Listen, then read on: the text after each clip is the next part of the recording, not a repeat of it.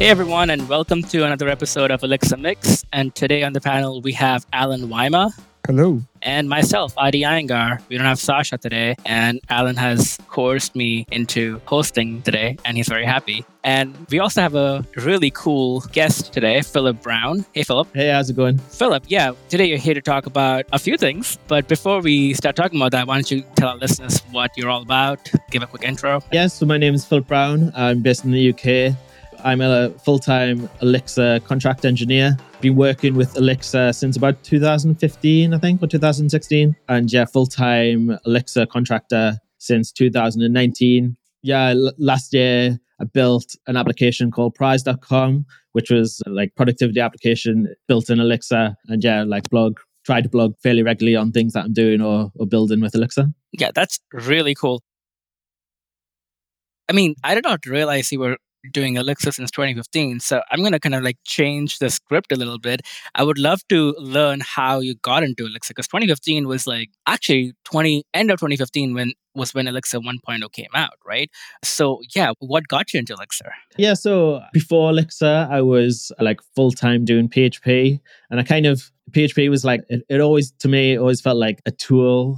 Like it was a means to an end. It was things I was using it just as a tool, but I didn't particularly like using it. I liked the thing that I was building. And I dabbled with Ruby, but I've never actually been employed as a Ruby developer. But I did have a foot in that community.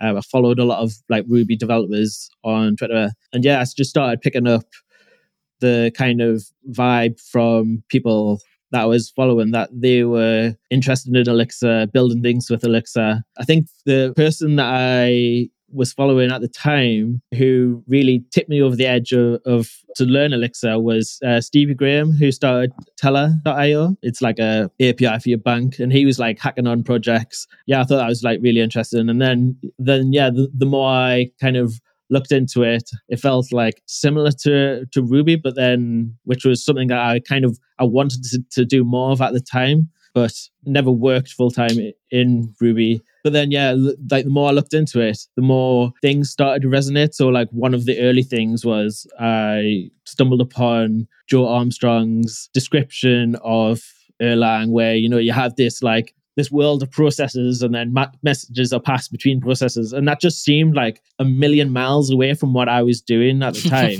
And I just kept pulling on that string, really. And where PHP felt like a tool, just a tool that I was using, it was I'd just pick up this hammer and I would use it. Elixir felt more of this feels right. This feels like something that I want to use, that I'm not just using to build something. I want to explore more. I want to use it more. And so I was doing that for a few years, just hacking on things on the side with Elixir for quite a long time, up until 2019, when I thought, screw this, I'm going to take the jump and do Elixir full time, because that's really what I wanted to do. That's really cool. Yeah, it's always interesting to hear everyone's story, how they got into Elixir, but it's particularly interesting to hear people pre-2016, how they got into Elixir, because that's before Phoenix 1.0, right? So because generally without web development, at least general population, the incentive for them to get into Elixir is not as much. But really, really interesting to hear that story with PHP. I guess let's get into Haystack, right? So that's going to be our main topic for today. It's a full text search engine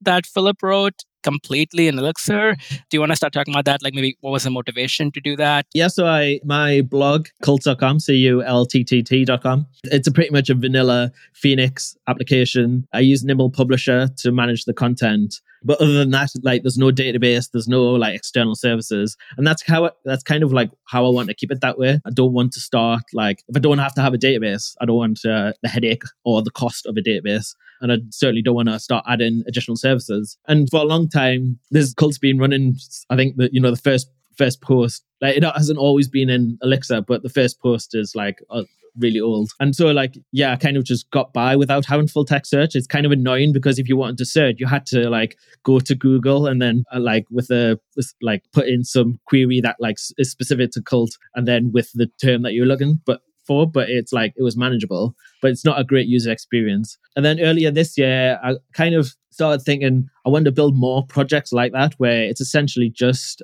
almost a vanilla Phoenix application, where it maybe does one or two things, but the goal of the project is to try and get traction, to try and get scale to do something. But I don't necessarily want to start managing databases for these things. I don't necessarily want to start managing more infrastructure or more third-party dependencies. Certainly don't want the cost of doing these things. And so, yeah, I kind of like thought, well, this is kind of a good opportunity to build something.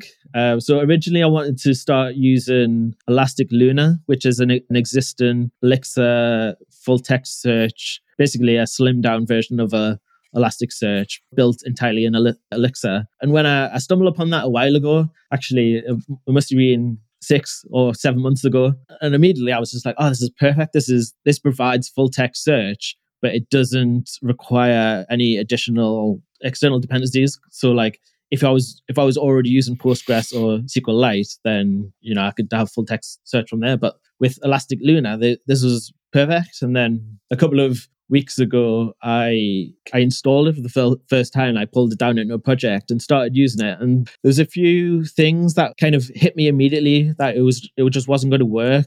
So like one of the things was it took like a long time to start up the application. I think just the way it like serialized and deserialized the data, it meant for like the data that I had that I wanted to index, which like, in the grand scheme of things, there's not a huge amount of data, but it was taking like 2 minutes to start up the application. And I was just like, oh, come on, this is not really workable. Right. And so I looked into like, what are the things that I needed to change to like contribute to this project that would make it viable for my use case. And like, the more I looked into it, it was kind of felt like it was going to be like more of a fundamental rewrite rather than me making some small-ish PRs, like contributions to this.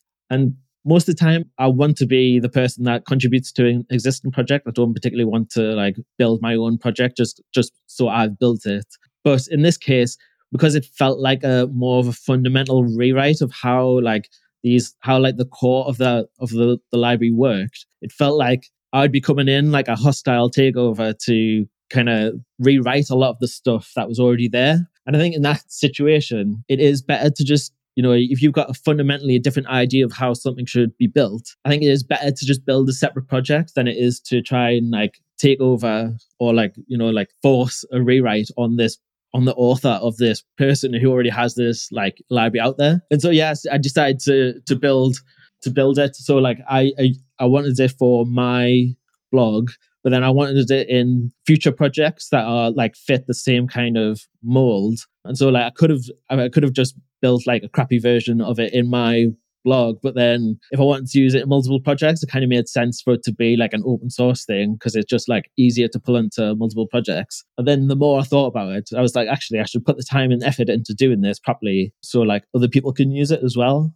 And so, yeah. So, and like I knew I had this interview coming up. So I kind of lit a fire up my ass to like, okay, I need to get it done for this interview so we could talk about it in this interview. So that was another good motivation. That totally makes sense. It's really, I can really relate to what you said about, wanting to use something that's already built, but if there's like a fundamental disagreement in like how to approach a problem, it's better to build it yourself than like force your version of implementation on an open source library. Yeah, totally makes sense. I just wanted to say, because I didn't hear the name very clearly, Elastic Lunar, I think it's called, right? LUNR. So yeah, that's right, I thought you said Luna, so I kept looking for Luna. I'm like, I cannot find this thing. Am I spelling something wrong? I finally found it. And then I was thinking to myself, we actually had him on the show, that creator, I believe, in the past. Oh, really? Philip Second said, yes, Adi looks confused. So I remember he's based out of Africa, I believe. He's on the show, I don't know how long ago. And looks like the last update he had for that project was about a little bit more than a year ago, March of last year. And somebody else also asked, is this project dead? So it's too bad because it sounds super promising and it seemed like the guy really was working hard on it. Yeah, so, I was like really excited when I found it. I thought this is like absolutely perfect and even more perfect if I don't have to build and maintain it. Like if someone's already solved these problems, that's amazing. But yeah, I tried hard to use it. But like I said, like the startup problem where it was just so, it just, I don't want to wait 2 minutes to start the application every time I want to start it. And then like there was a PR that is kind of, to me, it looked 90% done, 99% done, but it hadn't been merged. And I was kind of like, you know what, if I'm going to be using this as a fundamental core part of my projects, Like, I don't want to, if it was Jose Lim who had built this thing and it was like, I know how good he is at like maintaining these things, how like thoughtful he is about building these things, like how good these things are, like how well maintained they are. Like, I've got no doubts that I would just use it straight away. But if a project seems kind of like dead or like not maintained anymore, like that's no problem. But like, yeah, I don't really want to tie myself to that. Yeah, it's like I said, too bad because it seemed really promising. I do remember him being on the show, and I'm pretty sure Adi was like amazed. It sounds like somebody I would have remembered it. I think I might not have been in the episode. So basically, Haystack is like, it's like a full text search engine. It's built entirely in Elixir. So one of the things I wanted to do with it was to make it, if it's in Elixir, it should be easy to extend or to be able to do whatever you want with it. So, if you're using full text search in Postgres or full text search in SQLite, or like some other method of doing full text search, you don't have control over it really. If you want to extend it, if you want to apply some other metric or some other thing to it, it's either going to be difficult or it's going to be impossible to do that. But with like other things in the Elixir community where there is an Elixir version of it, so like NX, for example, it's fairly easy for me to go in and extend NX or do something with NX than it is for me to do the same thing in TensorFlow or like NumPy or whatever. And so that was like a strong motivation for wanting to build it as well. I wanted to be able to meet my requirements of what I needed, but then have it built in a way that would allow other people to extend it in like whatever way they wanted. That makes sense. Actually, I'm looking at the code here. It looks like you have like two ways of storing your data, map and ets. How does the ets thing work? Do you use ets with your blog post, or I imagine you probably just like use a map? So, I mean, you could use either with like specifically with cult.com, like I could have used either, like, so you just have to wait. So like the map is like, it's just a map, but you have to like store it somewhere. So, I mean, you could shove it in like an agent or whatever. It would work. But I primarily built out the first version of Haystack using the map storage backend so I use it in tests and stuff basically, and then I use ets as the storage mechanism for Cult, and like it's probably what I'll use for other projects as well. And so it's beautiful that like you have this storage mechanism as part of Elixir, so I don't have to tell you to install anything. You don't have to pull in anything. It just works like you wouldn't even know it was using ets in the background. But that was like the storage mechanism is one of the things that I wanted to make like extendable. So you might not want to use the state of the server that is running the application. So like it'd be very easy to build like a Redis backend that then the state is stored elsewhere, so you don't lose the state during deployments and things like that. Or like you could use like a Postgres. You could build like a Postgres implementation of the backend. You could build it.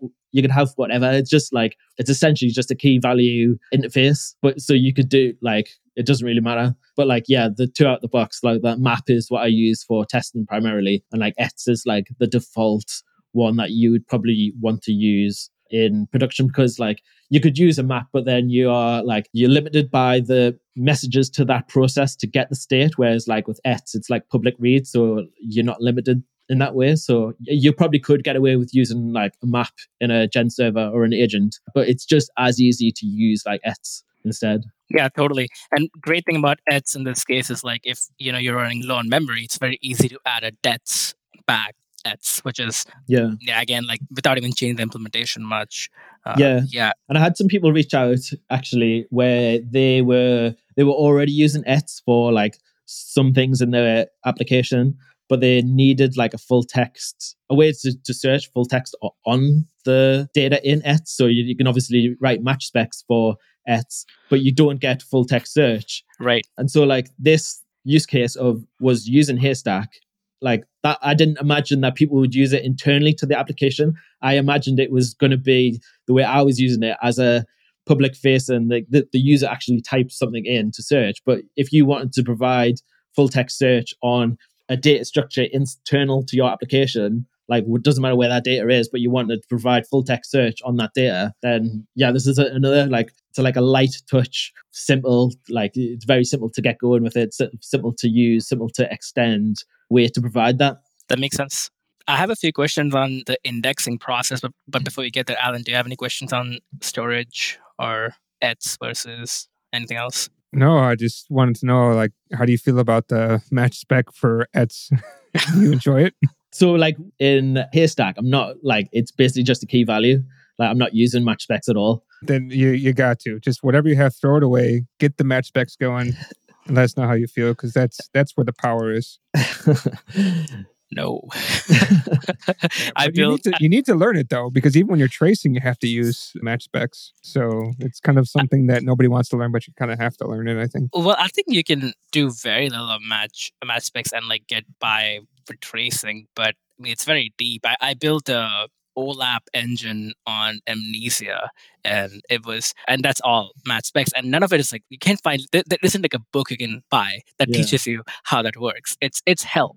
It's hell, and it's not intuitive. Yeah, exactly. Yeah. Yeah, I'm so glad that you just chose to use it as key value, and all the indexing and tokenizing you did that in Elixir. It's easier to follow as well as like someone who's like reading through it. But talk about like the indexing process. How does that look? So I mean, I must admit, I only had a vague understanding of how to build like a search engine before I started doing this. Like a very, very high level where I could probably describe how it works, but I wouldn't know the individual like steps. But like building a project like this, it's kind of like, like it's similar to, building a compiler, or like where it's one of those things where like people who are like developers fascinated in like how it works, or like, the technical, the details and stuff. But like, I actually like basically just read a blog post of like, this is how you build a search engine in 150 lines of Python, and like went from there, because I said, I didn't read, I've never built a project like this before. I kind of only had a high level understanding, but like, that was another thing where I wanted to build it in a way that is extendable. So like I've provided the like implementation out the box to do like full text search. So like tokenizing, transforming, and then like actually like storing that data in the storage. But it's kind of, I tried to build it in an abstracted way, so you can provide your own tokenizer, you can provide your own steps to transform the data, like however you want. And then like each, like the way it's stored as well, you could like, you don't even have to use my ways of storing it. You can provide your own, or you could, so like it's it's like a full text search engine at the minute, but I also foresee that you could do like semantic search, or you could do like locality sensitive hashing search as well. Like I think it would be possible to build like multiple types of search index, like search in quotes, using this approach, which I think is quite interesting as well. Got it. Very cool. And so one of the things that I kind of thought like would be interesting to build as like an open source. So I haven't started this at all. I haven't like even like started it. It's just an idea. But one of the things that I think would be quite interesting is like an open source, like local first privacy way to store documents. And so like now that I'm an adult, I've got like a box full of papers of like when I've bought and sold houses, when I've bought and sold like insurance, or I've got endless amount of documents that I've got like just in a big pile, and I want a way to be able to like index and like store that somewhere and like make it searchable. And I don't really want to upload those documents to like any cloud service, because it's like personal information. It's like, very private information that's in these documents. And so like one of the interesting things that I think I could build as an open source thing is like just a Phoenix application that you would run locally, but you scan your documents, it indexes them, and then you can search over them. And it's just like it's a totally encapsulated application that you could run. And so like, because it's like, I'm not relying on like other services or other dependencies, it's fairly simple to install. But then you could do like full text search, which is what Haystack offers at the minute. So like say you wanted to find a letter from a specific person, you'd be able to search for the name. Or if you wanted to do like semantic search, so you wanted like, you don't know the specific search term that you would need, but you kind of provide something that's related, you could do something like that. Or you could do like a locality sensitive hashing index. So you could say like, okay, just show me all the things that are related to insurance, or show me all the things that are related to my car or my house or things like that. And so, that's another avenue that I think it's interesting as well, because if you were going to have this as an open source thing and then for you to run locally. Kind of, I think it's easier. I mean, you could do it with like SQLite or whatever, but then it just like it reduces the amount of dependencies or the overhead that you need Right. to run it. And then if you want to extend it or do anything like, provide a different type of search or provide your own implementation of indexing or your own storage backend or, whatever you want to do, that you have all those things available to you. Yeah, makes sense. All right. I was curious about like how the querying thing also works. Like I see like quite interesting things over here. I see the IDF function and I don't see a Levenstein Yarrow distance. I was not expecting that, but like what are your thoughts on all of that? Like is there any plans on implementing Levenstein distance or any of that yet? Yeah, so that's another thing where like what you see now is like the most basic kind of implementation that I need to be able to deploy to my application that works, but it doesn't cover like every kind of metric or every kind of like way to search or index content. But hopefully it's built in a way that allows it to be extendable, so you could provide different like distance metrics or different ways to compare documents or different tokenizers or transformers or backends. So yeah, I mean it's bare bones with the querying specifically. So you can so ideally I'd want to get to the point where it has feature parity with Elasticsearch query syntax. But at the minute, it's just like and or queries and then just a match. But then, like ideally, I would want to have like a more of a fuzzy match, more of a like a not match. The way the querying works again. So you can build like a infinitely nestable set of clauses where the clause is like any or all, which maps to like and or, and then like any number of expressions. So like, but the only expression so far is match. But then again, you can provide your own implementation of clauses. You can provide your own implementation of expressions. And so adding additional expressions or additional clauses is just a case of let's adding this like tiny module and then like Right. passing it in as a config thing. It's like, it's not a huge amount. It wouldn't be a huge amount of work for me to do it or for somebody else to contribute to the library. But that's really cool. I guess that's like the power of like making it like so extendable, and the whole like everything is a behavior, everything is like has properly defined specs. And I was actually looking at your transformers and the stop words, and that was like one of the first things that came to mind. Like that's making that configurable, but even though the file name is not configurable, but the transformer as a whole is. So which you can provide when you, I guess, like evaluate a query or rather index a set. Yeah, that's really cool.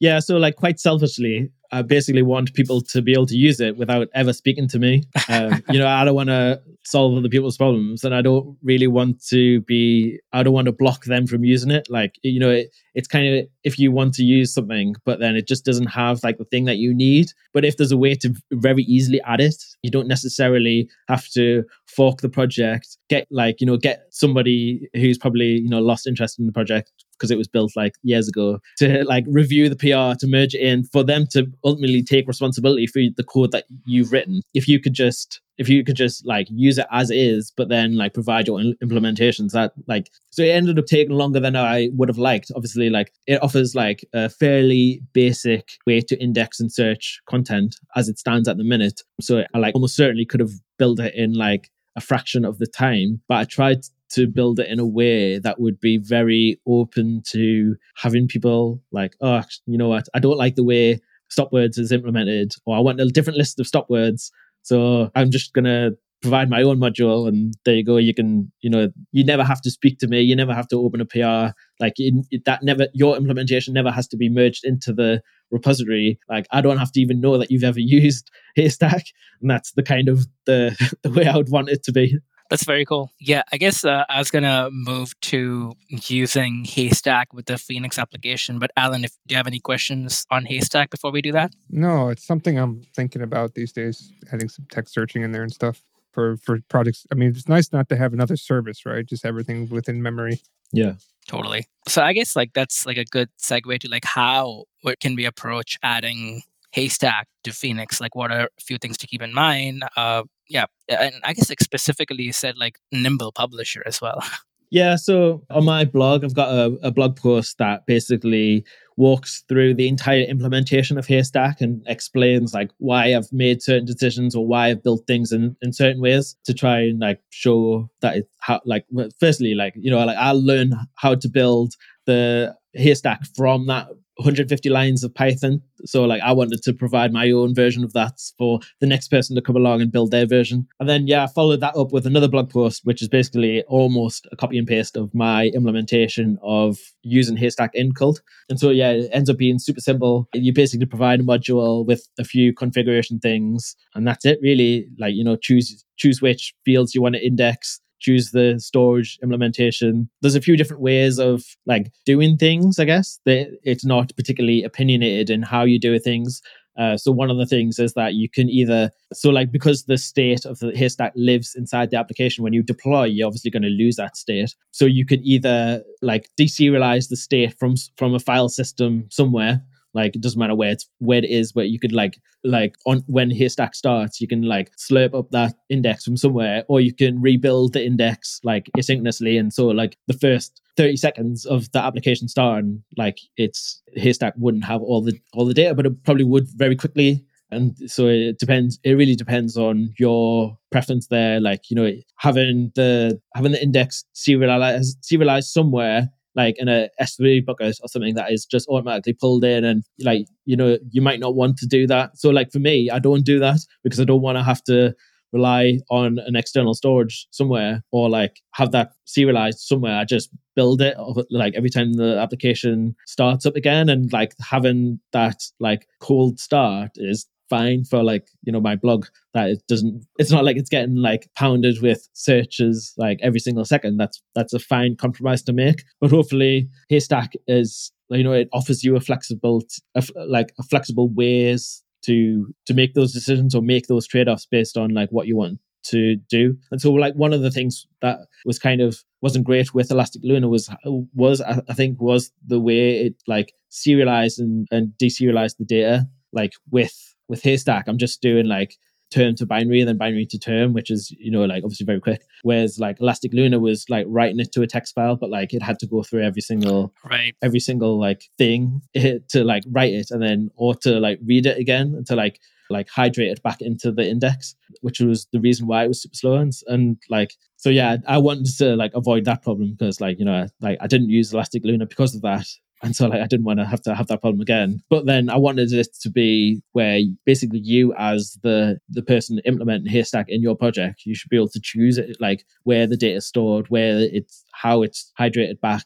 It's entirely up to you. That makes sense. I was like, the more I'm looking at this post, like you have a very cool live view example of how the live view part, there's a event for search and like say articles, right? That's what you have here as an example, and how you can search for articles in the live view itself. Like I think like a good example, like if you worry about indexing it on start, or there's like a lot of things to index, like live view is great because like you could like in mount, you can dispatch like a separate process that does the indexing for you, right? Yeah, sure, the search won't be ready until the indexing is done, but again, live view can show the search box when the indexing is done. That's the beauty of live view too. So yeah, that is really cool. And it doesn't it doesn't index as part of a transaction, so it's not like it's nothing or everything. You know, you search like the first article that indexed could be the first thing that you were like, you know, you just have a subset of the results until all of the data is indexed. So it's not like, unless you had like a hard requirement where you needed to provide like the full results. But then you could, I mean, there's even ways of doing that, ways of dealing with that. You know, you could just like warm up the servers before it actually switches over. Like there's an endless amount of ways to kind of deal with this problem. The thing I wanted to focus on was making it quick, and then like everything else is like, well, it depends on your specific requirements or your choice of deployment or your choice of like where you store data, or like it's entirely up to you, but it's quick. Awesome. What's kind of next for the next milestone for this, or it's kind of feature complete and that's it? So it's mostly just extending, provide more implementations, but hopefully it's each of those like ways of like, you know, I probably won't implement any more storage backends because I don't need them. But if you wanted to have a Redis backend, like you don't even like, you know, if someone wanted to build one and then contribute it to the GitHub organization, great. But I'm probably not going to build that. But then, yeah, like more types of expressions, more types of like, like various implementations of the things that I've kind of left open to be extended, but I haven't necessarily provided a comprehensive list of implementations yet. A couple of months ago, I was playing with locality sensitive hashing. So like, I think that'd be really cool. Like, so I built like a min hash implementation that I've got. It's private at the minute. I kind of just built it as like, oh yeah, this is really interesting, but I haven't actually done anything with it. And so I think that could be probably something that I'd like to do. And like, yeah, with like NX and Axon to do like a semantic search as well. And then I think that's like incredible really when you compare Elixir to like other communities, that you could have like a search engine that offers semantic search built entirely in Elixir. That's like, who else has that? And like nobody, I don't think. Right. It also pretty easily you can do it without like having to write a lot of code. Yeah, that's a good point. Yeah. And it's like a completely encapsulated in Elixir. No external third party like dependencies, no extra infrastructure. No, it's like you could run it on your computer, you could run it on a server somewhere else. It's exactly the same. It's like, yeah, I think for me that's like one of the most compelling things about Elixir, that you can it's so well integrated that you don't need the headache of like, like a huge number of other things that you need to kind of deploy or manage or like interface with to offer this kind of functionality. It's like, to me, it's like, it's insane. And like, yeah, that was one of the strong motivations for me wanting to build Haystack, so I could build more projects that were basically, like almost like a vanilla Phoenix application, but that could do like these incredible like things when you consider like, like for data processing with like Membrane on Broadway, for like machine learning with NX and Axon and Bumblebee, with Haystack to do search with, like, yeah, it's amazing. I love it. Yeah. I think with a lot of machine learning, though, I think you might have to start supporting other storage and other than the binary to term storage as well. Yeah. Like doing that in memory would definitely kill the Elixir container. But yeah, I think you have the kind of structure to support that. So that's really cool. Yeah, I think it's one of those things where I felt like the decision where you try and second guess everything that should be extendable, and you're never really going to guess everything right. Right. You really need people to use it and then for it to settle down. So I imagine there would be a period of time where like the API is a bit like volatile, as things settle down into the future, like more of those things where actually, I provided this way to extend, but actually nobody uses it. So that doesn't need to be there. Or I haven't provided this way to extend this like core part of it, which it needs to evolve to allow that. So yeah, I imagine there's at least, multiple things that I've probably overlooked or thought like, well, this will never need to be extended. So I'll just provide this like naive implementation, but then things will have to totally change. I mean, the primary goal of this library was for your use case, and that's why it's always good to like default to like, let me make sure it works for what I'm building it for instead of like what I think it will become. So that totally makes sense. Yeah, it's very cool. I guess you mentioned NX and other stuff. I think that's a good segue to talk a little bit about price.com. Yeah, you mentioned at the beginning, but like, yeah, do you want to like elaborate like what it's about? You mentioned that you use some machine learning and built entirely on Phoenix Live View. Yeah, it sounds very interesting. So I'm an Elixir contractor, and so either in between contracts, you have time to do other things, or you can choose to not do any more contracts for a period of time. It kind of gives you that flexibility to work on your own projects as well. And so in like December 21, I think, finished the contract I was working on, and then in January 22, I started working on Prize. So Prize is it was like a productivity application that uses machine learning to basically understand the things you need to do. And so, most people who I speak to have like multiple sources of things that they need to do. So like most people have at least a calendar and a to-do list. So that's already two things. But like quite a lot of people have like, multiple to-do lists or like multiple things. So like if you're a contractor, you probably get invited to every client's like to do like project management application plus like calendar plus email plus like you have all these sources. And Surprise is a way to basically aggregate all that information. Prize then runs a machine learning model to understand the intricacies of the things that you have on your plate. So you might have, like you could have like tasks, which is like record Alexa Mix interview, which is like, one type of task. You could have a task that is like build Haystack. Okay, so that's very different to recording an interview. Or you could have another task, which is send invoice to client. And that's, again, very different again. And so like how you structure your work, like what you choose to work on in any given moment is very important to your productivity. You want to have big blocks of time for deep work.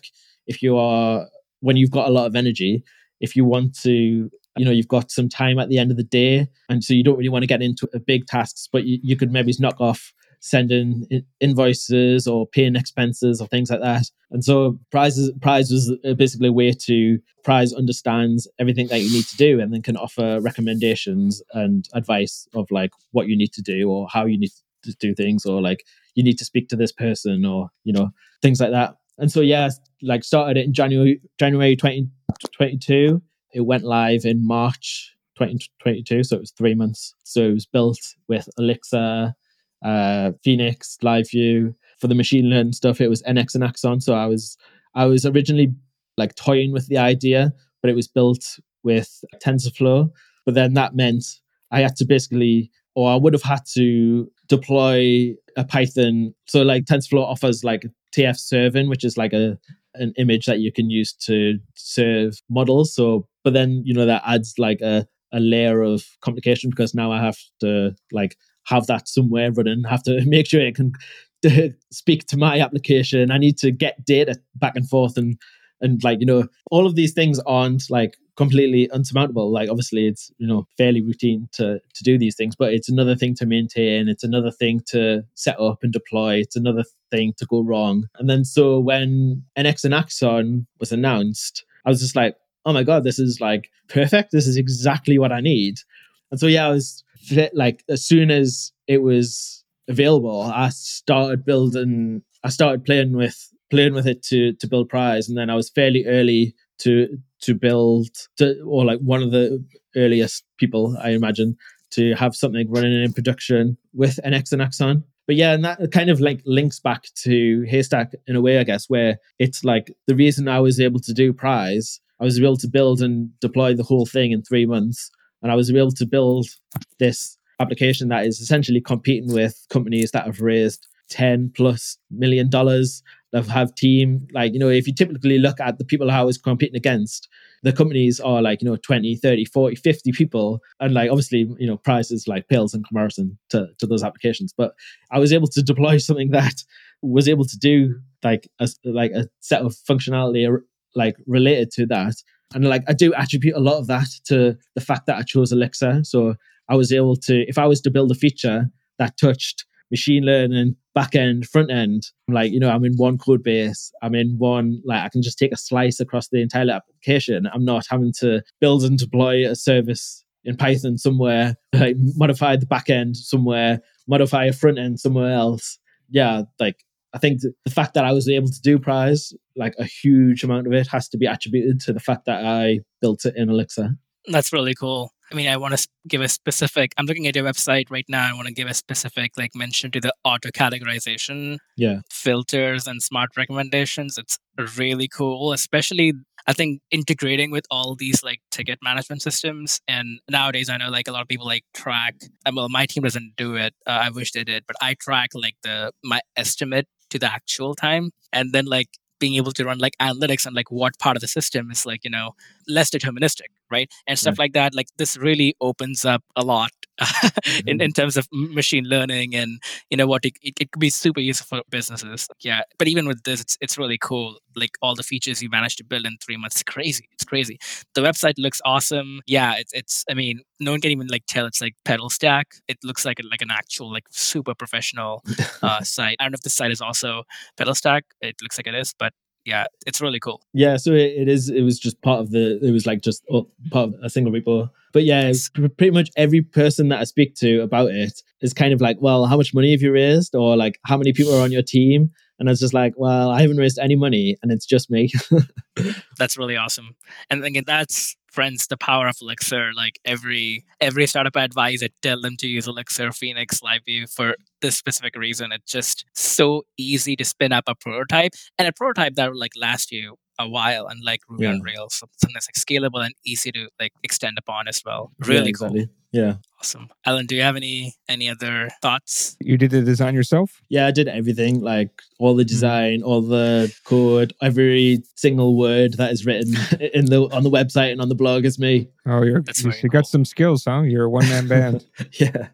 Especially the copy is always difficult, especially if you want to use it for SEO. Yeah, so like that was like many iterations, and it's probably like pales in comparison to if someone was doing that as their full-time expertise. But yeah, like that's kind of so I've stopped doing Prize in January, and I'm just letting it run in the background, but I will shut it down. And so like I kind of hit the crossroads where for me to compete in that market, I basically had to raise money because it wasn't manageable for me to do everything. Like it's one thing for me to build the application, or to build the website, but then it's a full-time job to get traffic to the website, to speak to customers, to like do all the things that are like outside of the product as well. And so I just didn't have time to do everything. Yeah, this is really cool. It's really commendable design. This is really awesome. Thank you. I guess if we don't have anything else, we can transition to picks. Alan. So my pick is I got a new headset just for gaming because now I got a couple of Steam friends finally because Adi doesn't want to be my Steam friend. But yeah, because sometimes I get phone calls, during a match. It's always difficult to pause the game or stop or whatever. But I got this one. It's called the Nova Pro Wireless. So it has a dongle that comes with it, the 2.4G, that signal range, USB typical thing, but it also can connect to your Bluetooth, whatever. So it could be stereo, could in this case for phone for me. And it's super helpful because sometimes, like I said, you get a call during a match and you can easily answer the call and talk and don't have to stop and run and look for your phone, etc. So super, super nice. Sounds really great. Bad part, wicked expensive. I think it's like $250 or something. It's crazy, but sounds great though. It's got noise cancellation, everything else. So that's kind of my pick. That's awesome. Yeah, I always love hearing about gaming headphones. I end up getting non-gaming ones because I just can't justify spending that much money for gaming for myself. But yeah, I'll add this to the list of headphones I'm not going to buy. Philip, what are your picks for this week?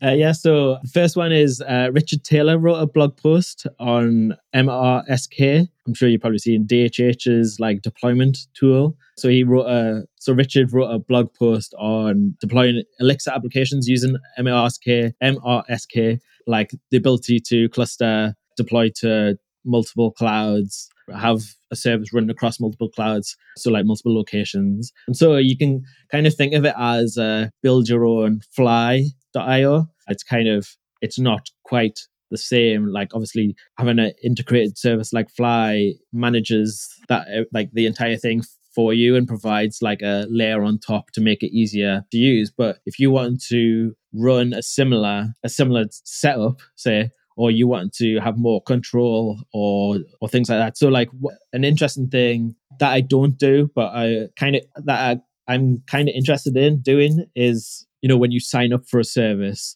and say you're in Europe, like give them the option to have all of their data and all of their traffic routed through a European server, like owned by a European company, and then like the same with like a US company. And so I like this would be a really interesting way to do it, and like achievable way to do it. And Richard had a really good write up on that. So yeah, I haven't played with that yet, but it's something that is on my list of things to do once I've wrote some more Haystack.